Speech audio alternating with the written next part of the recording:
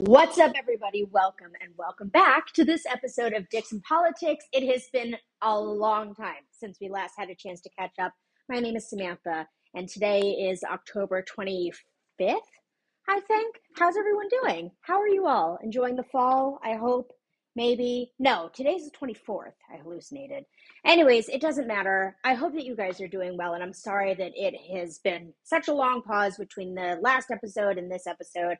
A big thank you to Anchor FM and Spotify for being really flexible with me as my sponsors. It's tough. And I feel like I've been saying this a lot, especially over the last couple of years. And I do realize that I sound a little bit like a broken record, but it's hard when there's a bunch of just negative shit going on in the world.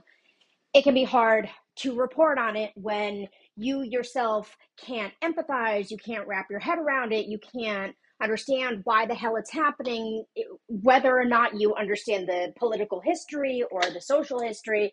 It's like, what the fuck? So, I am coming up on, let's see, almost my 1 year anniversary of being in therapy. So I'm definitely feeling a lot better than I was, but there's still parts of me mentally that I think are delicate. And that's why I just had to step away for a little bit because I didn't really know how to talk about what was going on in the world, um, and be a good journalist while also showing. I mean, it was a little, and even now I'm having trouble explaining it, but I'm back and I'm feeling all right, and I'm glad that you're here with me. So let's get things started. I'm obviously going to be talking about Midnights. You guys know that I'm a huge Taylor Swift fan, but I've honestly been feeling a little okay about her lately. Not so much her as a person. I think Taylor Swift is a terrifically brilliant artist, but I don't know, some of the like lyrical things and public statements and marketing strategies, I'm really not feeling it. But she did just come out with a new album. Um so we will be talking about that. But first, why don't we talk about what's going on over in the UK? This is really, really exciting. So that it was only a few days ago that the Prime Minister was like, all right, bye. I'm out of here. Sorry. I'm all set. Well, they now have a new prime minister, and his name is Rishi Sunak, and he is the very first prime minister who is Asian. Like, very first British Asian prime minister. I think that's really great. So he is a member of the Conservative Party over in the UK. He is a former chancellor, and he's been sort of in the public eye as like a front runner for this position since like 2015, give or take, because that was when he became the Conservative MP for Richmond and Yorkshire. And then in 2020, he was promoted to chancellor. That was in February 2020. And that was kind of a mess because that's sort of the height of the pandemic. But that is the new prime minister. And of course, we wish him all the best. Not so good news, but I feel honestly, a lot. And again, like I look at my demographics, a lot of us are around the same age. We're all between the ages of like 25 and 45. And I think that a lot of us have seen definitely our grandparents, if not our parents, suffering from what looks a lot like dementia and Alzheimer's. And there are some people who have been able to get a formal diagnosis for their loved ones and their family members. But then there's people like me who are kind of going through the motions and going through the ringer with my parents, and like no one seems to be able to diagnose what's going on or give us any clues or any hints. And I do feel like the different medical professionals that my family has been meeting with are kind of just like, oh, it's just old age. It seems like more than that. So there is a new study, and it says that 1 in 10 Americans over the age of 65 have dementia. Now, from what I understand, there's dementia and then there's Alzheimer's, and they're a little bit different. And I think that man, I should have looked this up, but one of them is more so about like, oh gosh, like where did I put my keys? Like you're finding the keys in the refrigerator. Like, why would the keys be in the refrigerator? You are finding, food that's been like long since expired and it like just didn't register. And then there's another diagnosis that's a little bit like more aggressive. Here, let me just look this up right now. Difference between Alzheimer's and dementia, because I know there's one that's more about like being angry and aggressive and like having like an out of body experience. um so dementia is a more general, this is what it says on Mayo Clinic. So dementia is a general term, but Alzheimer's disease is a specific brain disease, and it's marked by symptoms of dementia that gradually get worse over time. Alzheimer's affects the part of the brain associated with learning. So early symptoms include changes of memory, thinking, and reasoning skills. So I, again, being the age that I am, I have seen a few of my friends go through a dementia diagnosis with their parents, and it is really grueling for everybody involved and very debilitating. And it can feel very isolating too. But, with this study, it's saying that 1 in 10 people over the age of 65 have dementia. People who are Black, African American are more likely to have dementia, according to this study, while people that are of Hispanic descent are less likely to have Alzheimer's. So now that we know that it is such a common thing, I hope that it's something that people, specifically with our age demographic, can start to talk about a little more. Because, like I said, I've been going through it with my parents, and I mentioned it to my therapist, and she suggested I look up support groups, and there are thousands and thousands of people out there that are going through what I'm going through, which is basically you're grieving the loss of a parent, but the parent is standing right in front of you. So your parent still looks like themselves and they still dress like themselves and they sort of, eat the things they've always eaten. But the way that they behave is not something that you recognize. And some of the things that they say are just not opinions or phrases that you recognize as their own. And it's really, really hard. So, something to think about for sure. We could also talk about. So I, I used to have a pet mouse. Her name was Mrs. Mulberry. She was one of the best pets I had. Something that's even smarter than a mouse, because mice are pretty smart, are rats. And I'm sure you guys know this, but rats are highly intelligent. They're sentient. They are trainable. They're really, really, really smart beings. So rats right now are being armored with backpacks, and they're being trained to find survivors in disaster zones. So these little backpacks have cameras on them, and these rats obviously can move really quickly. They're very agile. They can go into really small spaces. So we're talking things like after a bombing or a collapse of some sort, a landslide, an avalanche, these rats are being trained to find survivors. So I think that is pretty friggin' cool. Um, so Gen Z, don't we love them? Gen Z has been surveyed and observed, and recently the Piper Sandler study, they do it every year. So this year they surveyed 14,500 teens in 47 states to find out what their favorite restaurant is. And I want to see, just take a second to think about it. What do you think is number one? Fucking Chick-fil-A. Chick-fil-A is number one. Starbucks is number two. And then, of course, Chipotle is number three. I would put Chipotle at my number one. If I had to pick like a restaurant, but Chipotle or McDonald's, but I don't think McDonald's counts as a restaurant. But anyways, that is what is going on with Gen Z.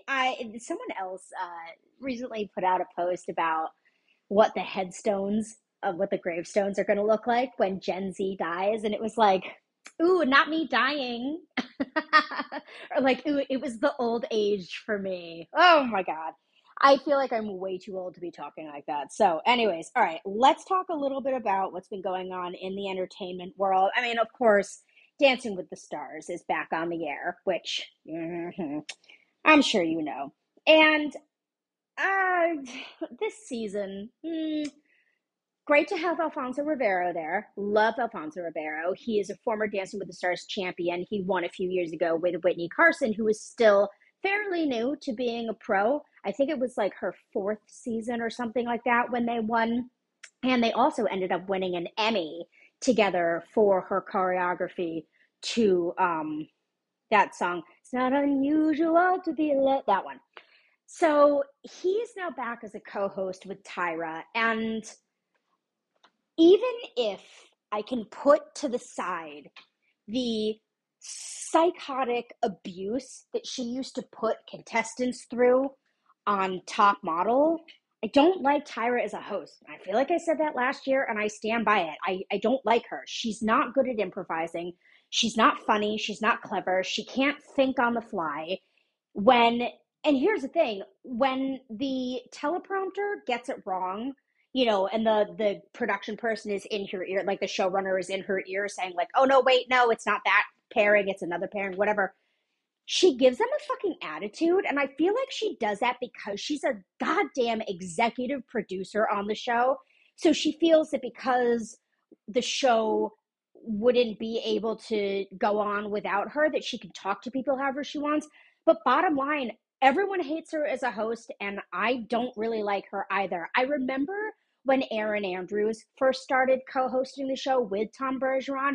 I was kind of like, all right, girly, like, we get it. You've been on the show before. You've been doing sports journalism forever. Like, let's pull it back a little bit. And by the time Erin was coming around to like her second or third season, she really had gotten into the groove of Dancing with the Stars and what us, the viewers, want to see. So maybe Tyra will get there, but I doubt it. I don't like it. I even noticed, it was interesting in the first episode, I sort of noticed that Alfonso and Tyra were both tripping over themselves a little bit because here's the thing. Dancing with the Stars used to be on ABC at 8 p.m. and ABC is a prime network. It's now streaming live on Disney Plus. So in terms of like the streaming and the technology and all that kind of stuff, like they're doing a great job with the streaming. The filming is still really good. The lighting is great. The sound is great. Like, the costumes are unbelievable. But I feel like either one of two things happened. Either Tyra and Alfonso sat down and had the absolute piss scared out of them by the Disney execs, or no one talked to them regarding kind of what the branding was, what the vibe was, what the verbiage was now that they're on Disney, because Disney has been trying to break out of that box where the Disney brand and the Disney experiences and the Disney films are only for children. They've really tried to kind of broaden it, and they did that when they made the Disney parks. They were trying to appeal to parents and children, but now so many people are choosing not to have children, or those children have since grown up. So Disney has had to widen their appeal, especially over the last 10 to 15 years. And like so, now we see that we've got The Simpsons streaming on Disney Plus, and we've got all the Marvel universe now on Disney Plus. And there are definitely parts of Marvel that are not PC. There's swearing, there's provocative behavior, there's sexual innuendos and all this other stuff. So I do feel that Disney as a brand has been trying to widen their appeal, but I noticed that Alfonso and Tyra would sort of try to make jokes, sort of like in between, like after the performance, but like in between them leaving the judges' table and going up to talk to Alfonso or whatever. Like you just sort of felt like they were tripping over their words and tripping over their jokes a little bit, and they would say something that would sound sort of suggestive or heteronormative or whatever, and they would like try to retract. And so I think this season, more than anything, from a marketing standpoint and from a production standpoint, is really more of a learning curve than anything. In terms of the pros and the people that have been on the show, I don't love the cast, but I don't hate them. I think that Daniel Durant, who just won an Oscar for his performance in Coda, he is paired with a new pro named Britt, and I really, really like the work that they've been doing together. Not only because Daniel is deaf, and so his teaching requires an extra couple layers of just teamwork and clarity and things like that they need to workshop out. But I think that they're keeping their numbers really interesting. So that's really cool. Then we've got Emma Slater, who's back. Of course, we love Emma, and she is dancing with Trevor Donovan, who you guys probably know from 90210, and he's been in, I think, a couple like Hallmark movies and things like that. He and Emma are doing really well together. He, I guess, had like a huge phobia of dance, and now he's overcoming his phobia, and they're really, really interesting. I don't love Emma's choreography when she does contemporary numbers. I think that there was one number that she did with Hayes Greer from 2019 or 20, no, it was like 2017 or something like that, and they did a contemporary number to Stitches by Shawn Mendes. That choreography was great. But since then, I've watched Emma do a couple contemporary pieces and I don't love them. You know, contemporary, like I've said before, is so much about that tension and that give and take. And it's the straightening of it's like the straightening staccato of the entire body and then just letting go right in your core. And um, in order for contemporary as a partnered piece, in order for it to look really good, you both need to have a level of flexibility, strength, and athleticism overall. And they both have that, but something about the way that number was, it just didn't quite like hit me in the heart. So I'm interested to see where they go. I'm not really sure how far they can take it, though, to be perfectly honest with you. Then, of course, we've got the D'Amelios. We have Heidi D'Amelio and Charlie D'Amelio, and we know the D'Amelios because they have their own show on Hulu, and Charlie's huge on TikTok and everywhere else. I'm really surprised that I'm rooting for Heidi as much as I am. I think being a mother has given me this giant dump truck load worth of empathy for other mothers. And to see a woman who was once a model, who was once a dancer, but who hasn't done either in years because she gave it all up to raise her family in the lap of comfort and luxury, but still to raise a family, I can completely relate with that. You know, I mean, there's a reason I still do this podcast. Like I'm really, really lucky that my husband has the kind of job security that he does, um, because it means that if I can't work or if I don't want to work or like whatever, and I know that sounds so awful, I don't always have to. But it doesn't mean that I haven't been struggling big time, you know, and my biggest demon is myself and my mind. So now that I've gotten that cleared up, and I'm sort of standing in the rubble of my own doing, which is motherhood, it's still really hard. You know, being a mom, being a homemaker is really, really hard. And especially when you are an ambitious person like me and like Heidi, you know, it can be hard to kind of take a back seat and just be there to support your kids and help them shine because you do tend to forget about yourself. And then all of a sudden, you know, you're not feeling so great and you're like, oh my God, it's because I haven't made myself a healthy meal in a couple weeks and I haven't taken time to just, you know, take a half an hour to read a book. So I'm rooting for Heidi. Heidi's paired with Artem Chikmintsev, who competed a few years ago with Nikki Bella. They have since gotten married and started a family together. And I really love seeing the way that Artem is growing as a choreographer. And I was really surprised because if you look back at the history of Dancing with the Stars, every single time someone did a routine to a song from Mary Poppins, it was a disaster. And I'm pretty sure that if they didn't end up going home that night, they ended up going home very shortly thereafter. However, Heidi and Artem did a number to a Mary Poppins song, and it was really, really terrific. Charlie, her daughter, has been paired with Mark Ballas, and you guys know how I feel about Mark. I think that he is one of the most noteworthy, spectacular, deserving professional dancers and choreographers and artistic directors of our time, but Mark sometimes has a little bit of a hard time playing nice with Dancing with the Stars. He has a tendency to choreograph pieces that will sit well in his personal professional repertoire, but don't really fit in with what you're looking for in the show.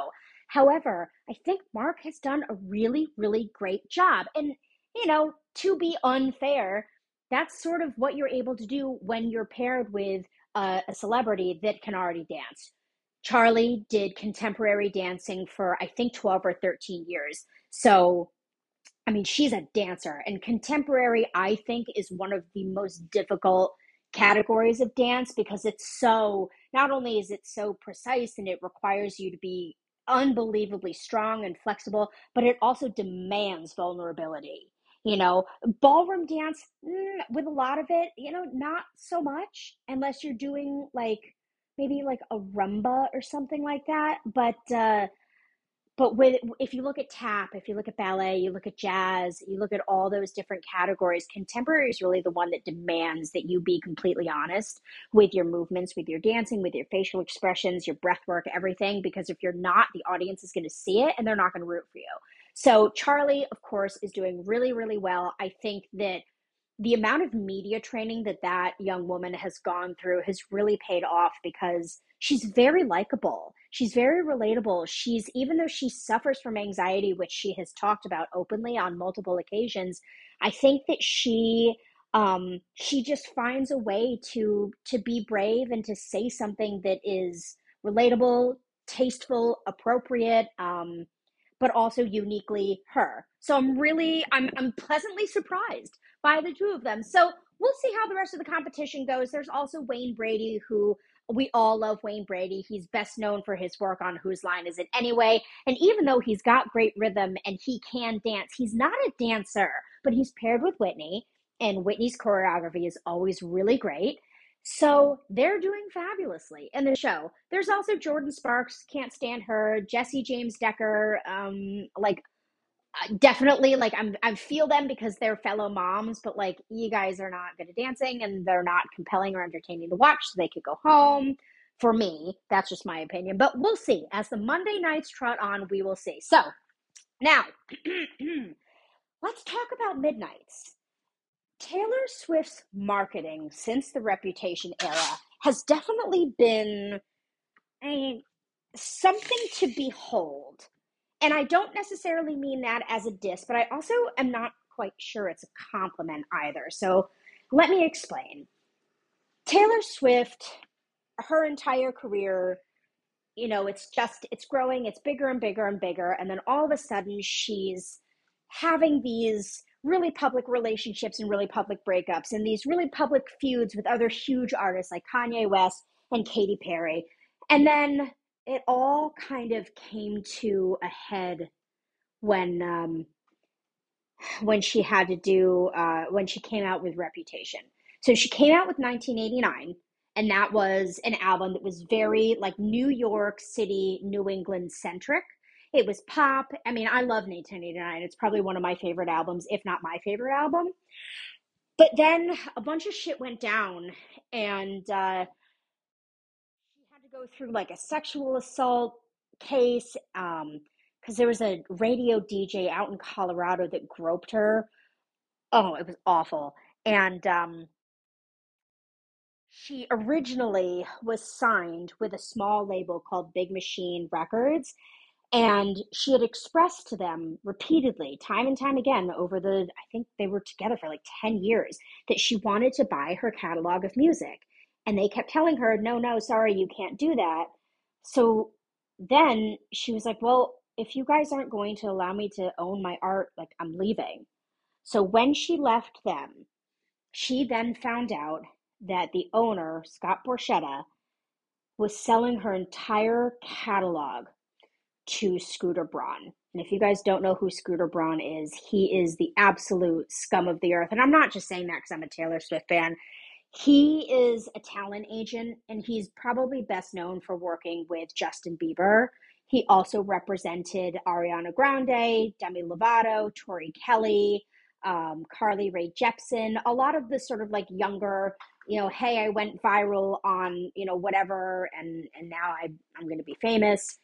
He is notorious for overworking and overbooking his clients and completely neglecting their personal needs, their mental health needs, their physical needs, and really just sort of like leaving them out to dry. So not only does he not support them, but the teams that he puts together to manage their careers in every aspect, they just they fail them. I mean, look at what's happened to Justin Bieber. Look at what has happened to Demi Lovato. Those are two really good examples of people who were perhaps already predisposed for, succumbing to their mental health challenges, and who were already at risk for, getting into addiction and things like that. And both of them multiple times have just gone off the rails, and Scooter has not been there to help them at all. So unfortunately, she had already kind of gotten into a scuffle with him. And then when Taylor found out that Scooter was the one for hundreds of millions of dollars that was buying her entire catalog, she went into hiding. We didn't see her in real life. We didn't see her for an entire year. And she said in her documentary for Miss Americana, she thought that that's what people wanted. I mean, she was just in a really bad state of mind, and she was fucking done with all the feuds, and she was done. So when she did finally come back, she came back with a new attitude where there would be no explanation, there would only be reputation. So she came out with her Reputation album, and then she went on a huge Reputation stadium tour, which broke records and made bazillions of dollars, was hugely successful, was then documented on Netflix. But what you noticed was that you never again really saw much of a glimpse into Taylor's personal life. You really had to fit the pieces together from what you would see in the very, very few scarce interviews she would do. And then also, you would have to listen to her music to really figure out what was going on. So, Reputation was a really great album. It ended up not winning a ton of awards, and I don't think it won Album of the Year for the Grammys, and that really messed with her. So, she then decided, okay, I'm going to do another album, and she came out with Lover. The marketing around Lover was so gay, and I'm not using that as an insult. You guys know me, I don't talk like that. It was just gay. It was gay pride all the way. It was rainbows, it was sparkles, it was the lesbian pride flag, it was the bisexual pride flag. There were so many times where she not only tried to show that she was an ally, but now as we get further down the line, people were suspecting with this Midnights album that Taylor was going to come out. There are some people that think she is either a lesbian, or there are some people that think that she is bisexual. So before I get into all that, let me backtrack a little bit. Taylor comes out with Lover. Then the pandemic hits, and she comes out with Folklore and Evermore, which were definitely like folk rock songs.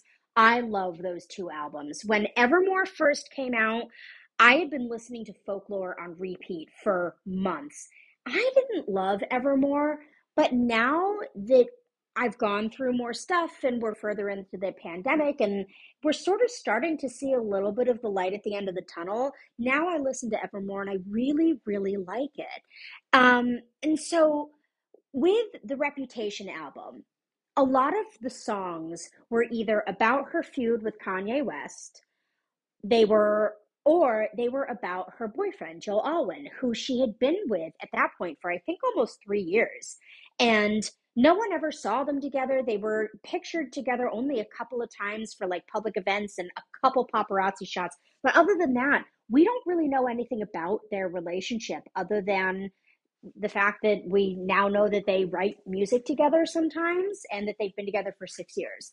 So people were listening to that album and they're like, great, all the songs are about Joe Alwyn. We're totally confident with that assumption. Then Evermore and Folklore came out. And a group of people who have dubbed themselves Gaylors, Gaylors, really started to come out of the woodworks on social media, so much so that Rolling Stone was the first to cover the Gaylors and the whole Taylor Swift being gay theory. And now a bunch of other outlets have sort of jumped on that bandwagon. And these people are saying, listen, this is not about Joe Alwyn. That song is about her relationship with Diana Agron from Glee. And that song, and that song, and that song, and that song are about her relationship that crashed, burned, and blew up in her face between her and Karlie Kloss, the supermodel. So then they were coming up with all this evidence, tweets and old Instagram posts that have since been deleted, and tweets that have since been deleted, and paparazzi photos and videos and all these different things that they have now compiled to prove that Taylor Swift is not heterosexual. Now, the people that are on the far end of the spectrum think that Taylor Swift is 100% gay, that her relationship with Joe is nothing more than a PR stunt, something to kind of, just keep people quiet and whatever. Then there's people in the middle who are like, you know what? I think that she's bisexual and I'm sure that she is with Joe and she loves him very much. But that doesn't take away from the fact that she has had prior relationships, flings, dalliances, flirtations with women. And she was trying to use the Lover album and the Lover era, because each of Taylor's albums are referred to as eras. Each comes with their own marketing, their own aesthetic, everything, their own messaging. They think that she was trying to use the Lover era to come out of the closet. But when her catalog was sold and Trump was elected and everything else, she just was like, nope, I can't do it. Now is not the time, etc. And then you have people, way on the other end of the spectrum that are like, okay, well, I think, yeah, like maybe she's had crushes, like maybe she's hooked up with girls, who knows? But like, let's just focus on the relationship that she's in now, and let's just celebrate that. And if and when Taylor wants to share her her preferences with us or whatever, we're here to listen.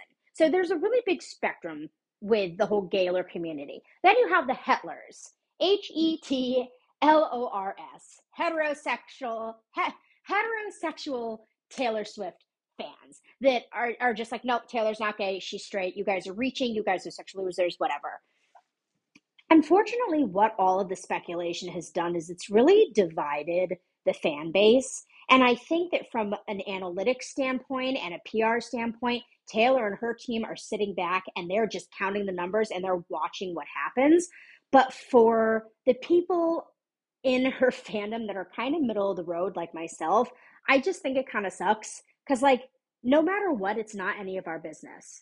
And of course, like, Taylor Swift loves to sleuth. She's admitted that. She leaves us Easter eggs. She leaves us clues and interviews, outfits, paparazzi shots, social media, other albums. She has said multiple times that she plans things 3 years in advance. So, yeah, there is that side of us that, oh, maybe this or maybe that, or, ooh, I never saw that picture. Ooh, I never heard that theory. But I think the middle of the road people are kind of like, hey, this is interesting. It's entertaining for sure. But at the end of the day, it's none of our business. And as her fans, we just hope that she continues to find the ability to be creative and that she'll be kind enough to share it with us. That's kind of where I'm at. So if you want me to, I can do a bit more of a deep dive on her alleged relationships, first with her fiddle player from her original band when she was up and coming, then with Diana Agron from Glee, and then finally her relationship with Karlie Kloss, which is probably the most well documented one. What I can say is, once upon another life, when I was in the city and I had that kind of job and that kind of life, I I've met Taylor once for like a hot chocolate second, because I had to stop by her house really quickly on behalf of a major network that was sending her something. And first of all, like, impeccable taste for interior design. Number one. Number two, really, really nice person. Obviously, she knew that I was coming quick in and out, so she wasn't like startled by my presence. She absolutely could have like hid upstairs. Like, she could have done a million different things, but she chose to just like stand there in her kitchen because she was in the middle of cooking and baking. Um, and when I was there, Karlie was there. I didn't catch any sort of like sexual tension, romantic vibes from them. The only thing that I felt was that they were really good friends and that they were comfortable with each other. Now, you could say that about me and my husband. You could say that about me and my best friend Abby, or Paige or Christine. Like, it doesn't mean that we're in love. It just means that we've got a great, strong friendship. So I don't really know what to say about any of that, regarding whether or not it's true. But you know, it's, I guess, a somewhat interesting theory. People seem to think that, and like I said, I can do a bigger deep dive, but the point is, it started off that they were just really, really good friends. They did a whole Vogue spread together. They did videos for Vogue.com to be put up on YouTube. They were pretty much inseparable. And then Karlie started dating Jared Kushner's brother, yeah, like Jared Kushner, like Donald Trump's like son-in-law. And then she signed with Scooter Braun. So that was definitely two major conflicts of interest. Not saying that like being a Kushner in general automatically means that you're a major Trump supporter and that you are, this, that, and the other. Everything that Trump supporters have been painted to be racist, bigoted, homophobic, everything phobic, right? Unless it's in the Bible or like on Pinterest, they don't want it, right? Um, but there are some rumblings that Carly somehow helped Scooter Braun, her new manager, to acquire Taylor's catalog of music. It's all very unclear, but the theories are out there. If you go on TikTok, especially, that's where a lot of people will talk about it. So if you just look up hashtag Gaylor, like millions of videos will pop up. So I'll let you do that on your own time. Let's just talk about the album. The marketing around this album was definitely sensational. And when I say sensational, I don't mean that it was terrific, but what I mean was that it was sensationalized. I mean, even my mother knew that Taylor Swift was coming out with a new album, and my mother sometimes doesn't even know like what month it is. So, in terms of awareness and everything, they definitely got their name out there. A lot of people have a problem with the way this whole thing was rolled out. Here we are in another recession and it fucking blows, and people are feeling very financially pinched. And here comes Taylor Swift releasing four identical albums, but you have to buy all four of them because they all have different colors and different covers so that you can put them together on a wall and it turns into a clock because on the backside there's numbers like the face of a clock. Then you've got Taylor Swift saying like, oh, like this is a Target exclusive, or no, like, hi, like this is exclusive to my website. It's only available for 72 hours, 48 hours, while supplies last, whatever. And then like a week and a half later, it's available at Walmart and Target. So a lot of people were kind of like, okay, like girly, we love you, but we don't have this kind of money to be spending. Now, on top of that, the merchandise, like all this, the clothing and stuff like that, definitely Stranger Things vibes, definitely 70s vibes. People don't love it. I mean, there's some people that really, really love it because they're totally into that. Um, but there's a lot of people that are kind of like, I can't wear this. Like, it's not like I love you, but like this doesn't fit into my wardrobe. But like, okay, I guess I'll buy like a t-shirt or something like that. So like already you've kind of got people that are feeling a little bit disenchanted. Then you've got this whole sensation around, oh, is this going to be the album where she finally comes out? Is this because it was really supposed to be Lover, but then, we were missing a whole album after Lover called Karma, and then we got Folklore and Evermore, but like maybe this is the one where she's going to come out. So she starts doing these Midnight's Mayhem with Me posts the like few weeks leading up to the album release where she shared the names of the tracks, and people were trying to decode those like, oh, did you see what she was wearing? Did you see how she was holding her fingers? She's doing a countdown. We're going to get a single. We're going to get whatever. And basically, like the majority of things that people thought were going to happen didn't end up happening. And the Easter eggs that were planted for this album and for this era were very obvious. And if we had just looked at them and taken them for what they were, we would have gotten it. We didn't need to like twist them and bend them. We didn't need to be learning Morse code and all this other crazy shit people were doing. So the other night, Midnights did indeed drop at midnight. And then 3 hours later, the Midnights 3 a.m. edition came out that had an additional 7 songs. Here's what I'll say. It's pop rock, which I love. Give me a bass line, a synth, and some sassy lyrics, and I mean, I'm already like sweating and drooling.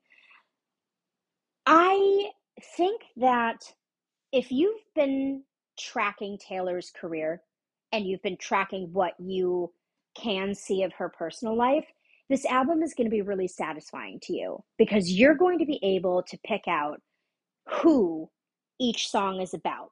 Now, the whole premise behind Midnights is these are songs that she wrote about the times where she was just up in the middle of the goddamn night. Um, she couldn't sleep. She's pacing the floors. She's worrying about things. She's regretting things. She's angry about things, whatever. So, if you listen to this album and you've listened to the entire catalog of Taylor's, you will be able to say, oh, this song is a callback to that song, and this song goes with that song. And holy shit, she sampled herself in this song from her other album.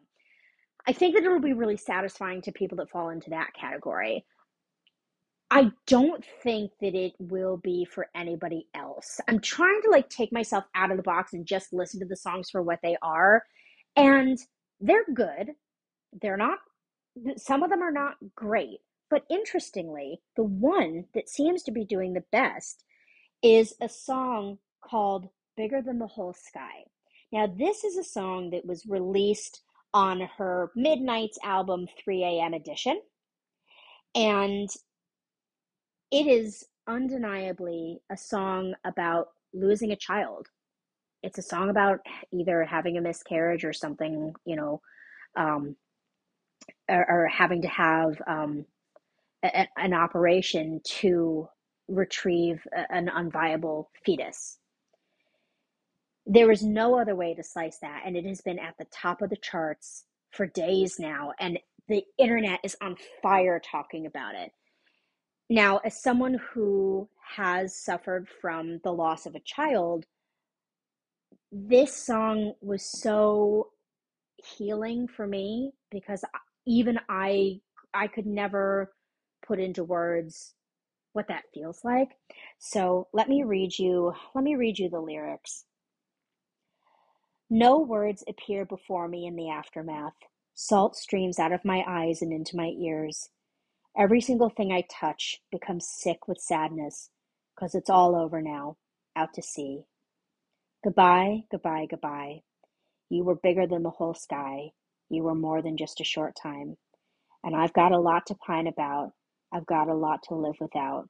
I'm never gonna meet what could have been, would have been, what should have been you.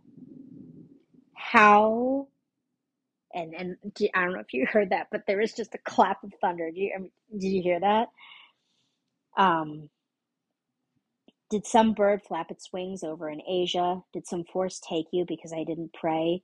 Every single thing to come has turned into ashes, 'cause it's all over now. It's not meant to be, so I'll say words I don't believe. And then it goes into the chorus again.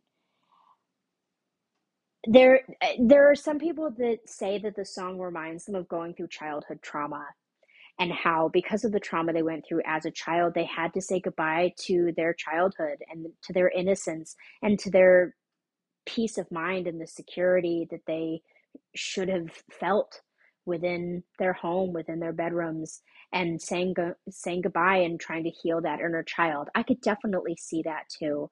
However, this to me is a callback to a song called Hoax that's also by Taylor Swift.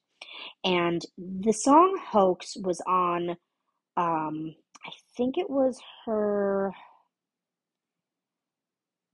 gosh, was it her folklore album? I think. Um, so some people, here, I'll read you the lyrics. Some people think this song is about her losing her catalog of music. I think it could be about a few things, but let me read this to you. My only one, my smoking gun, my eclipse sun, this has broken me down. My twisted knife, my sleepless night, my windless flight, this has frozen my ground. Stood on the cliffside screaming, give me a reason. Your faithless love's the only hoax I believe in. Don't want no other shade of blue but you. No other sadness in the world would do. My best laid plan, your sleight of hand, my barren land, I am ash from your fire. And then stood on the cliffside, screaming, give me a reason, once again. And then we go into, I left a part of me back in New York. You know the hero died, so what's the movie for? You knew it still hurts underneath my scars from when they pulled me apart. You knew the password, so I let you in the door. You knew you won, so what's the point of keeping score? You knew it still hurts underneath my scars from when they pulled me apart. But what you did was just as dark. Darling, this was just as hard as when they pulled me apart. My only one, my kingdom come undone, my broken drum, you have beaten my heart. Don't want no other shade of blue but you. No other sadness in the world would do. Now, I usually don't like to um, talk about or sensationalize another woman's loss in any capacity or another person's loss in any capacity, particularly when it comes to losing a child. What I think, though, if I look at this just from knowing what we know about what Taylor Swift has gone through, it sounds to me like she is mourning the loss of her catalog of music.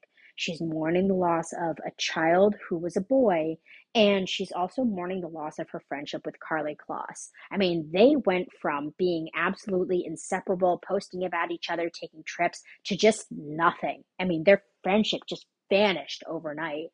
And seemingly, that's how it looked to the public, to us, and to the people that were watching. So I think that that song is about all three of those things. I remember that it wasn't until maybe the 10th time I listened to that song. And I remember I was in the car. My husband and I were in the car with the baby, and we were driving around Vermont. And I just, like, a light bulb went off in my head. And I said, oh my God, she's talking about a miscarriage. And I rewound it and we listened again. And my husband was like, yeah, but it also sounds like this or that. So I think that by Taylor Swift putting out Bigger Than the Whole Sky, I think that was her way of confirming that part of Hoax was talking about the loss of a child. And so that's the song, Bigger Than the Whole Sky, that's been on top of the charts. In terms of the other songs, and I'll read off the whole track list to you, and this is just what's available on iTunes. There's other versions or there's other songs and other versions that are available through Target exclusives and things like that. So we have Lavender Haze, Maroon, Antihero, Snow on the Beach featuring Lana Del Rey, You're on Your Own Kid, Midnight Rain, Question, Vigilante Shit, Bejeweled, Labyrinth, Karma, Sweet Nothing. Then we get into Mastermind. And then the bonus tracks on the 3 a.m. were The Great War, Bigger Than the Whole Sky, Paris, High Infidelity, Glitch, Coulda, Woulda, Shoulda, and Dear Reader. Um, I think that more than anything, this album is Taylor Swift's way of putting it behind her. I think that this is her way of saying goodbye to the past versions of herself, saying goodbye to the past relationships and friendships and eras, and saying goodbye to the things that have tortured her and haunted her for the majority of her teenage and adult life, and turning over a new chapter. So, what do I think is next? I think that we'll probably get another album not too long from now. I think that she's still probably a little ways away from touring, with COVID being what it is. And some venues are like, oh, you have to have your vaccine card and you have to get tested on site. And other people are like, oh, you have to wear a mask, but it's okay if you're not vaccinated. There's just too much going on right now that people can't find a way to become united regarding how they want to handle COVID. And I think that's fine, because COVID changes seemingly on an hourly basis.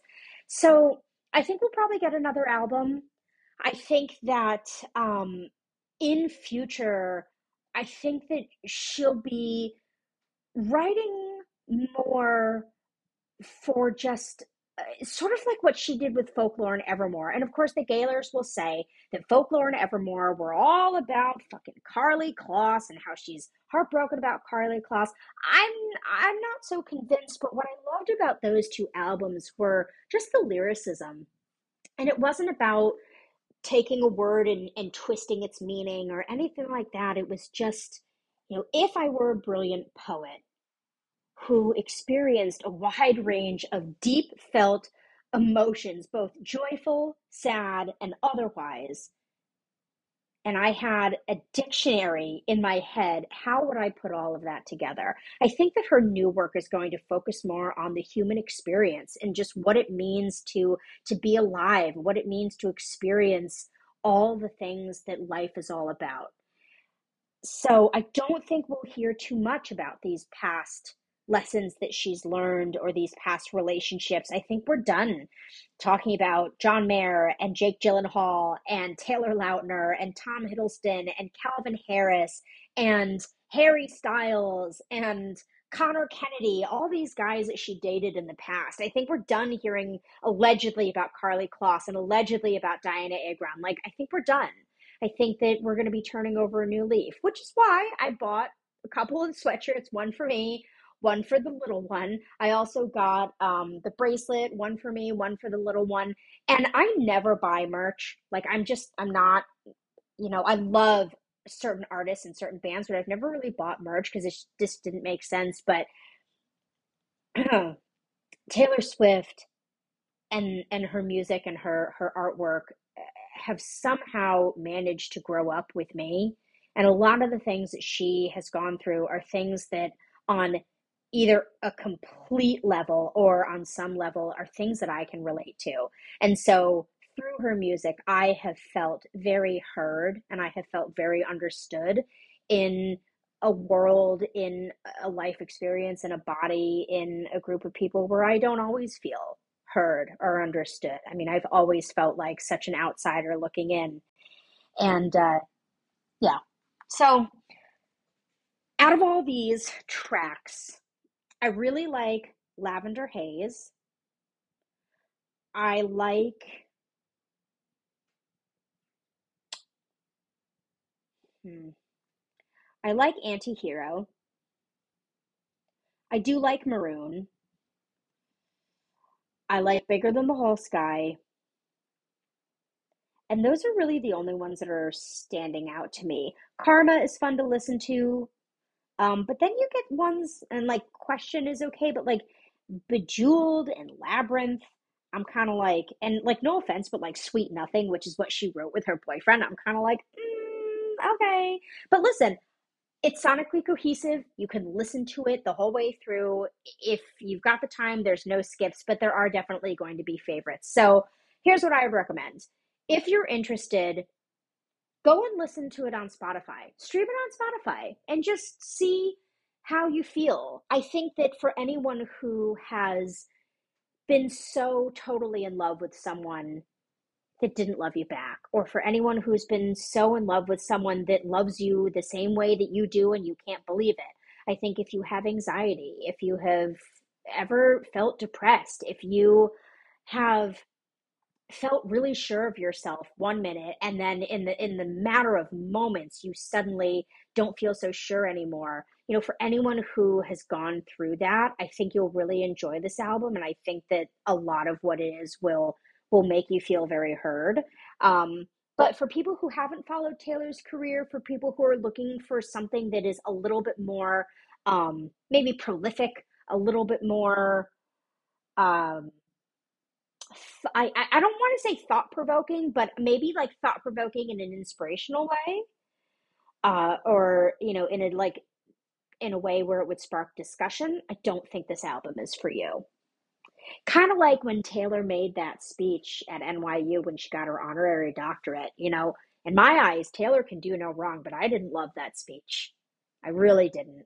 And it clearly passed through like dozens of people in order to get cleared so that she could give the speech. I didn't love it. I didn't feel connected to it. I felt sort of like it's she has a lyric from her new single, her lead single, Antihero, that says, like, I feel like everyone's a sexy baby and I'm the monster on the hill. That speech at NYU felt very much like she was the monster on the hill, and I didn't get it. I didn't appreciate it. Happy for you, very happy for her, but it wasn't for me. So that's what we have going on in the world, guys. I can't thank you enough for sticking with me and sticking by me. It's really, really great to have you guys here again, and hopefully I'll be able to kind of pull it together a little bit more. I this year has sort of been all over the map, and I think the previous year was as well.